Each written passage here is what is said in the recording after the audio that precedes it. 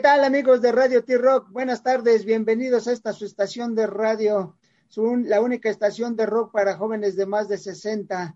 Y el día de hoy tenemos un gran músico, una gran agrupación, Mighty Thor, y principalmente tenemos a Mario Thor. Buenas tardes, Mario, bienvenido. Hola, Panchito, buenas tardes. buenas Muchas tardes, gracias. ¿qué tal? Muchas gracias por Bienvenidos la a Radio invitación. T-Rock. Muchas gracias. Aquí estamos, muy contentos. Muy bien, bienvenidos. Dime, Panchito. Bueno, pues estábamos viendo acá que es metal, es metalero el grupo, ¿no? Sí, es power metal, así es. Ah, el poder del metal. Es, El metal de varo. Ese es el poder del metal del varo, acá, puro centenario, puro silver, es, como dicen, ¿no? ese es el bueno. Ese es el bueno. No, pues es una banda ya con mucho recorrido. Estamos hablando que prácticamente 20 años en la escena musical. Sí, prácticamente ya estamos a poquito de cumplir. Muy bien, Ya son muchos años. bueno, pero les ha dado fortaleza, les ha dado unión, ¿no? 20 años, obviamente, en 20 años, casi 20 años, 19 años han ocurrido muchas cosas desde su primera aparición, ¿no? Desde tener su primer producción, ¿no? Que sería El despertar de un dios, ¿estoy en lo correcto? Sí, así es. Este material salió en el 2004 realmente. Salió 3 años después de habernos formado. Y a 3 años. partir de ahí, ajá, y a partir de ahí, pues ya empezaron además, ¿no? Entonces, a final de cuentas, siguiendo con esta mitología, despierta un dios de la música, y ustedes llegaron, obviamente, con 3 años de preparación prácticamente del disco, pero llegan a sonar su power metal y sobre todo un poquito o un mucho más bien en español, ¿no? Y así es, o sea, nuestra corriente desde el principio decidimos que fuera en español. Estábamos muy conscientes en ese momento de que nuestro público estaba en Latinoamérica. En esos años, a principios de los 2000, empezó a haber una corriente muy fuerte de metal, bandas de metal en español, principalmente españolas y argentinas, pero pues también empezaron a surgir muchos otros lugares de Latinoamérica. Entonces, nosotros pues influenciados por esa onda es que decidimos desde el principio pues rendirle honores a la lengua madre. Entonces, a final de cuentas, sí, es una corriente que ustedes también aprovechan y la siguen y con buena aceptación por parte del público, ¿no? Después nos vamos prácticamente 8 años después, hasta el 14, no, sería la tercera placa, ¿no? Rumbo al Valhalla sería la segunda placa, rumbo al Valhalla, ¿no? Siguiendo con esta vivencia escandinava que ustedes tienen, ¿no? Sí, mira, realmente ese disco es algo que no muchas personas saben. Sí pasaron bastantes años para que saliera el siguiente disco. Sin embargo, los dos discos que salieron posteriormente, que son Valhalla, El Metal No Morirá, son materiales que nosotros ya teníamos prácticamente compuestos en el año 2008. Entonces, los empezamos a trabajar con tiempo. Hubo algunos cambios en la alineación esos años donde nos obligaron a retrasar un poco la salida. Al final, los dos siguientes discos, cual Valhalla y El Metal No Morirá, fueron grabados al mismo tiempo, en el mismo estudio. Solo que por estrategia decidimos sacar primero uno y el otro. Es por eso que pues internamente la banda pues los conocemos como discos gemelos. En realidad pues se parecen mucho, por obvias razones pues traen la misma producción, el mismo sonido, los mismos arreglos, etcétera, etcétera. Así es, ¿no? Pero al final de cuentas es que a final de cuentas, toda agrupación, sea la agrupación que sea, y lo vemos, lo estamos viviendo ahora con ciertos músicos, hablando, por ejemplo, Rolling Stones, que escogían unos temas, los montaban esto, pero bueno, sobre todo en esa época que eran temas, discos de 10, 11 temas, y dejaban 10, 11 para otra ocasión, y luego ya en la siguiente producción ya habían evolucionado y sacaban otros temas más, ¿no? Entonces siempre hay música en el bolsillo, ¿no? Siempre tienen ahí guardado algo y de repente dices, bueno, ya tenemos demasiada música, ¿qué vamos a hacer? En este caso les tocó grabar al unísono dos discos, ¿no? Pero en realidad son temas que van guardando, y cuando deciden sacarlos o imprimirlos en un acetato, bueno, en este caso un CD, ¿qué es lo que ocurre? Pues que se quedan muchos temas en el bolsillo y están pensando en sacarlos más adelante, ¿no? Así es correcto. Pues eso nos pasó y nos sigue pasando hoy en día, ¿eh? En realidad, pues somos muy inquietos al momento de componer, y la verdad es que es totalmente cierto. O sea, hay muchas canciones en el bolsillo. De hecho, hoy, para la gente que nos está escuchando, pues podemos darles que pues ya está compuesta la gran mayoría de las canciones del disco. Ya está casi compuesto en realidad. Estamos en un trabajo. Estoy adelantando. No, sí, de hecho ya tienen, ¿no? Ya van teniendo los temas, y principalmente cuando empieza a fluir más, cuando llega la música y los toca en ese momento, y a lo mejor inclusive hay temas que chin, lo quería sacar desde hace 2 discos, pero ahí se queda, o sea, como que le falta siempre el 1 o 2% para que digas, este tema va a salir, ¿no? Y a final de cuentas así yo creo que llegaron hasta el poder del martillo, ¿no? Sí, ese es el sencillo de nuestro último disco titulado Ragnarok. Exacto, Ragnarok. ¿Ese dónde lo tenemos? Se los tenemos que hacer llegar con mucho gusto. Se los vamos a mandar unas copias para que las regalen a su público. Con mucho gusto, ¿no? Pues nosotros encantados. Entonces, a final de cuentas, dijo, es Ragnarok, pero obviamente todo, de hecho en mi mente todo está de Thor, ¿no? Y obviamente pues el poder del martillo, ¿cuál es el poder de Thor? Pues es el martillo, ¿no? Pero a final de cuentas tienen un nuevo disco, su nueva presentación, que es Ragnarok, ¿verdad? ¿Y qué es lo que ocurre? Pues que ya, aunque tienen ahorita 10 temas, pero yo me imagino que se les quedaron más en el tintero. ¿Quiénes son los compositores de los temas ahí en la agrupación? La composición principalmente viene a cargo del servidor y de mi otro hermano guitarrista, el otro guitarrista. Somos las dos guitarras, Eduardo Gutiérrez. Totalmente, pues estamos componiendo prácticamente todo. En el pasado, pues hubo muchas intervenciones de otros amigos que estuvieron parte en la banda en otros momentos, y hay algunas canciones, muchas canciones de un ex baterista, hay otras de tecladista, pero en general, pues casi desde el inicio de la banda, pues la mayoría de las canciones han sido las dos guitarristas que participaron.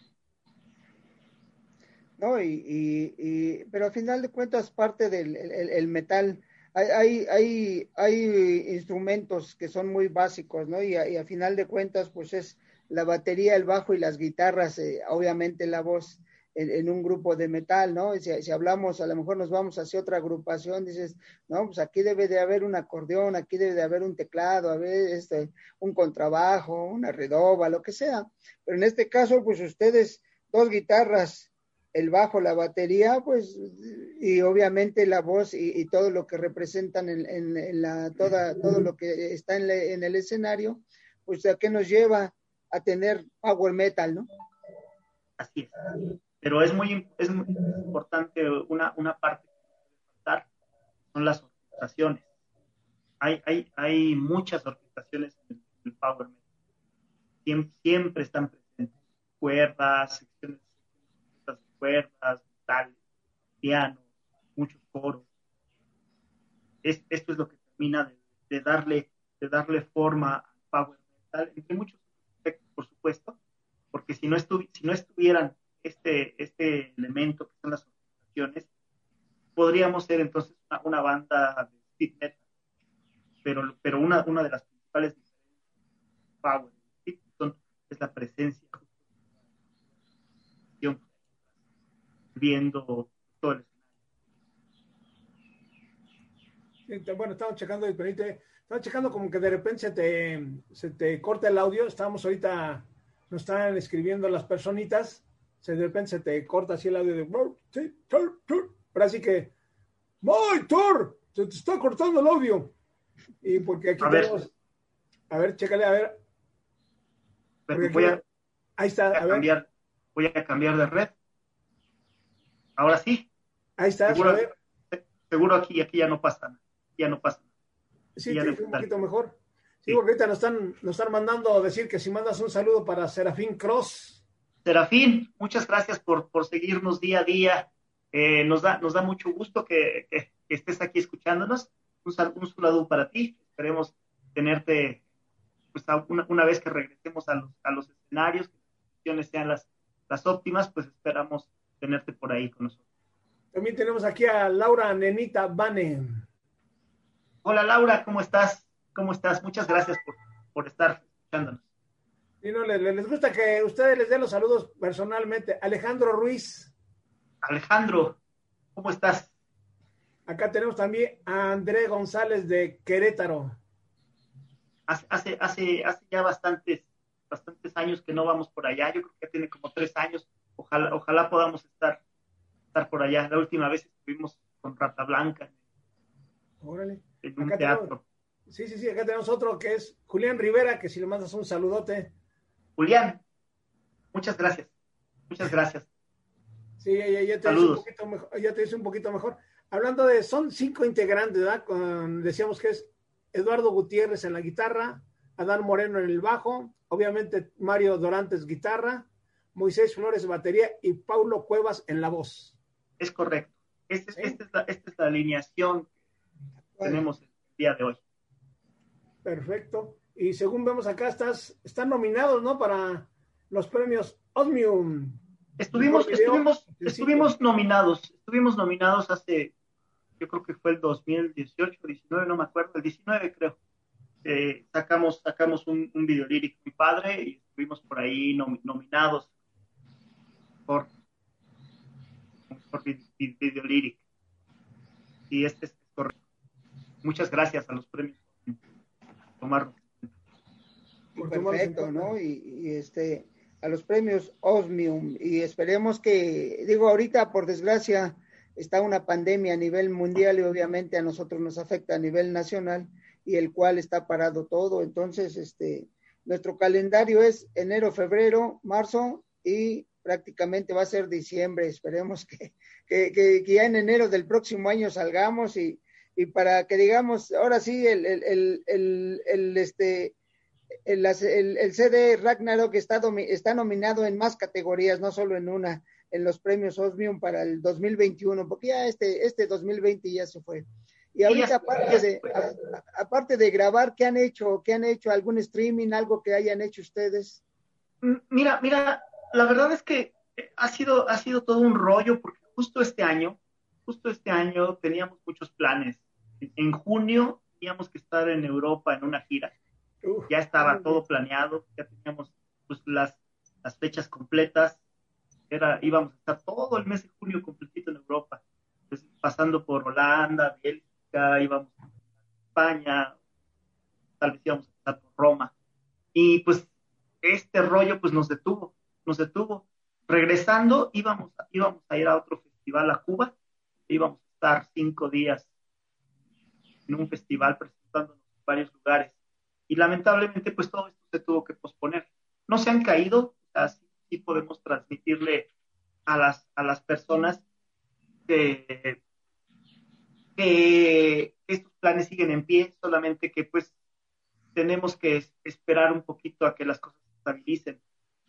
Al principio sí nos decaímos un poco, supongo que como todos.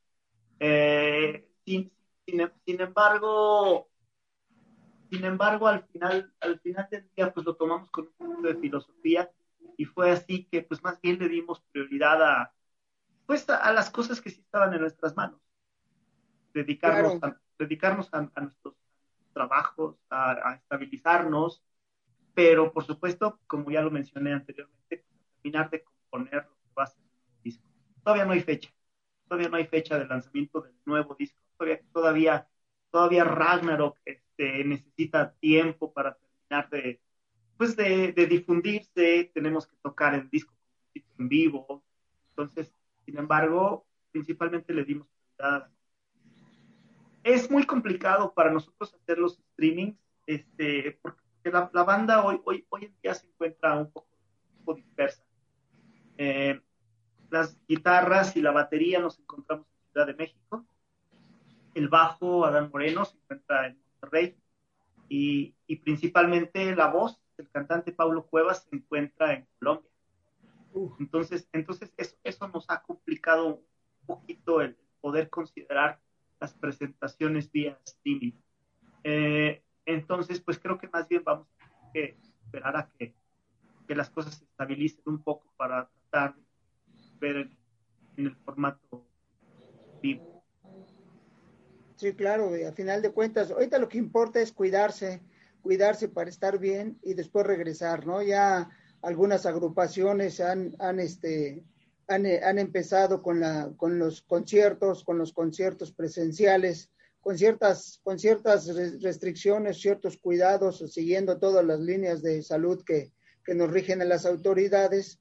Y pues a lo mejor si normalmente metes 50, 70 mil gentes, pues ahorita van a entrar de 2,000, de 3,000 y que son buenas para empezar a que la gente salga un poquito. Ahorita es muy difícil por esta pandemia, por todo lo que conlleva, ¿no? Con la gente anda buscando formas de reactivar esto, la gente que se dedica a presentar los espectáculos, porque al final de cuentas ustedes llegan, se montan al escenario, ejecutan muy bien, hacen que la gente vibre, que la gente disfrute, pero atrás de ustedes y junto a ustedes, más que atrás, junto a ustedes, hay un grupo de mucha gente, de su staff que llega y les pone la batería, les pone la guitarra, les pone el aparato, les da el cable necesario para que se escuchen mejor, ¿no? Así es, en realidad pues siempre hay un equipo de trabajo bastante importante detrás no solo de nosotros, sino de cada banda. Así o sea, es. La gente al final del día pues nos ve y nos ve como 5, 4, 3, 6 músicos. Pero la verdad es que nosotros no nos cansamos de agradecer a todo el equipo de trabajo que hay detrás de nosotros, pues que en el arte del disco, en el diseño gráfico, en la fotografía, en video, en el estudio de grabación, para el trabajo de orquestaciones, y podría decirte nombres de muchas personas que hoy en día pues, forman parte del concepto Mighty Thor. Una banda cuando está en vías de profesionalizarse deja de ser solo la banda, ¿sabes? O sea, ciertamente hay un equipo de trabajo detrás de ti y a tu lado, respaldándote, pues para que las cosas salgan. Muchas gracias a todos ustedes, a Roy Cantú, a Chantal, Raúl Guerra, Unit, Par, Omar Munguía y la gente de staff, como son nuestros buenos amigos Marco, Tlacuache, Rodrigo, o sea, muchas gracias a todos ellos, pues, gracias a ellos es que los shows pues siempre salen de maravilla. Sí, claro, pues son gente importante a la que no vemos, es la gente, entre comillas, invisible, pero que hace que esto suene. Yo siempre les he dicho, para mí uno de los instrumentos esenciales en una agrupación musical es el bajo, y siempre les he dicho que el bajo es el cielo oscuro que hace que todos los demás brillen, ¿no?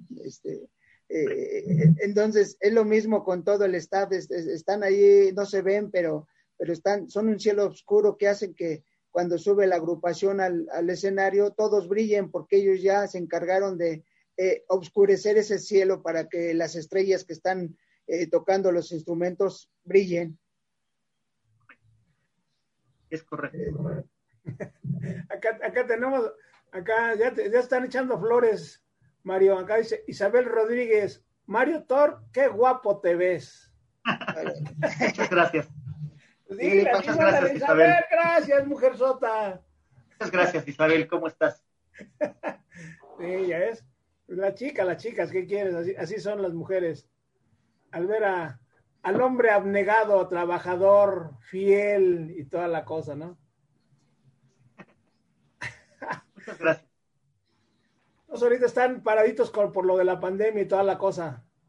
Sí, parados entre comillas, pero pronto vamos a empezar a dar noticias ya es probable que nos aventemos a sacar algún sencillo nuevo, pero vamos despacito, que las cosas bien hechas tienen su tiempo. Aparte, hay que caminar, ¿para qué correr si todo va con calma? Pues sí, no, ya nos resignamos a que el ritmo de trabajo de este año es así, lento. Entonces, pues sí. Ya. Exactamente. ¿Cuáles son las redes sociales de ustedes? Mikey Thor. Pues nos pueden encontrar por todos lados, la verdad. Empezando por nuestro sitio oficial, es mightythorband.net. Nos encontramos en Facebook como Mighty Thor Band, Instagram, YouTube, en todas las redes, en Spotify, en iTunes. La verdad es que estamos absolutamente en todos lados. Creo que hasta en MySpace todavía estamos. Bueno, es que es importante y sobre todo con la identificación Mighty Thor y búsquenlos en cualquier aplicación, ¿no? Así es correcto. Eso. Escríbanos, gente. Ahí andamos al pendiente de todos sus mensajes. Siempre tratamos de estar ahí respondiendo de manera personal lo más pronto posible. Todavía tenemos muchas copias. Si quiera sus copias, pueden escribirnos directamente en el Facebook, en la página.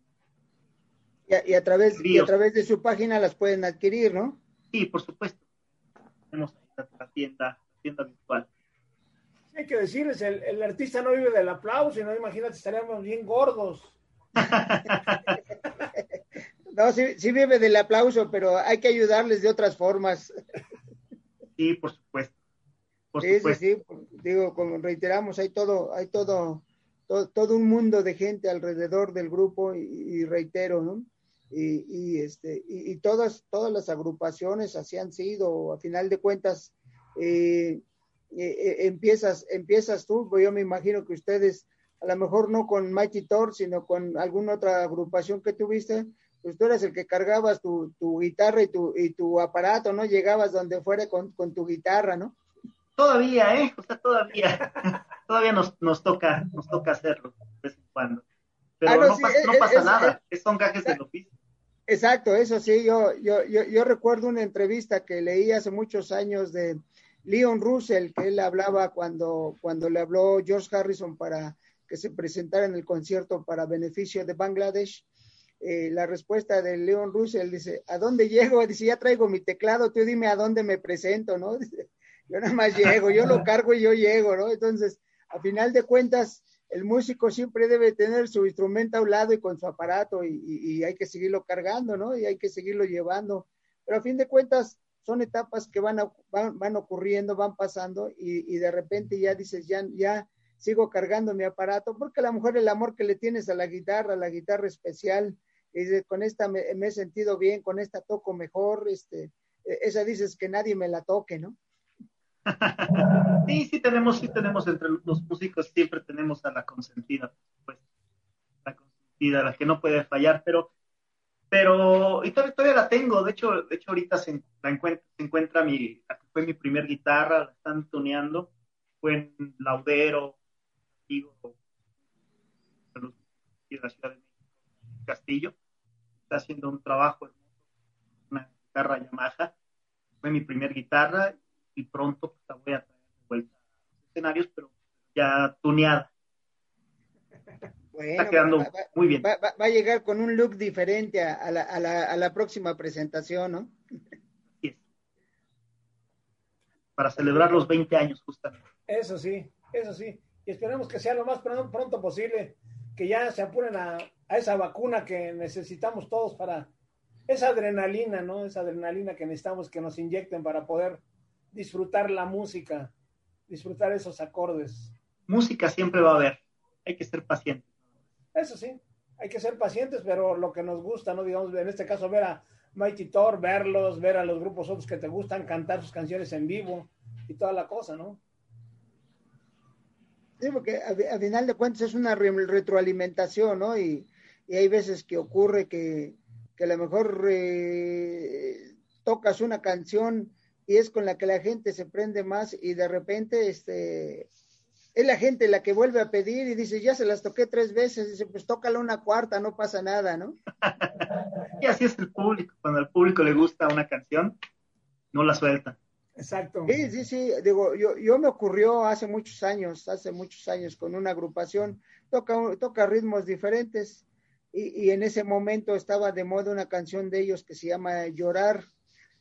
Yo honestamente ni la conocía, pero ese día la tocaron como 8 veces porque la gente se las pedía, o sea, casi todo el concierto que tocaron y obviamente era baile, pues era bailar la canción Llorar y hasta me la aprendí, ¿no? Después de 10 veces ya te la aprendes, ¿no? Pero si la gente te la pide, pues hay que dársela, ¿no? Hay que mantener a la gente con ese ritmo positivo de que esté coreando tu canción y bailando, ¿no?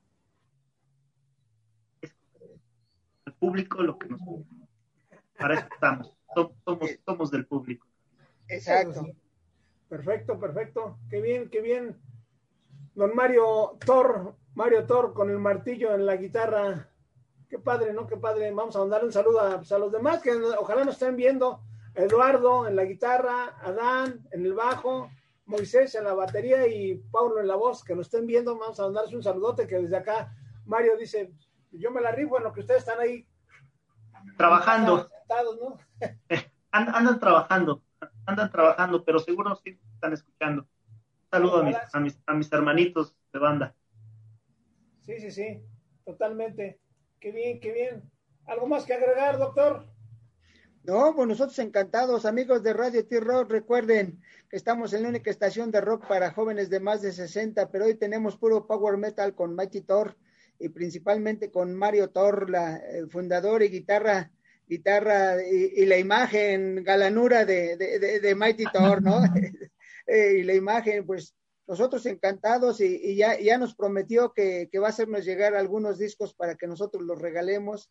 Va a ser cosas muy sencillas para los fans de Mighty Thor. Yo creo que ya saben su discografía, ya saben quiénes son, cómo están, cuáles son sus presentaciones. Pues va a ser cosas muy sencillas. Entonces, pues nosotros encantados y agradeciendo la presencia de Mario y ojalá tengamos una próxima reunión con más integrantes del grupo para que platiquemos un poquito más y por el día de hoy, pues nosotros encantados. Mario, ¿algo más que quieras agregar para... Muchas gracias. Muchas gracias por el tiempo, por el espacio, de verdad. Mil gracias a toda la gente que hoy en día sigue creyendo en nosotros. El mensaje que les quiero dar hoy es que la banda está muy fuerte y todavía tenemos mucho que dar.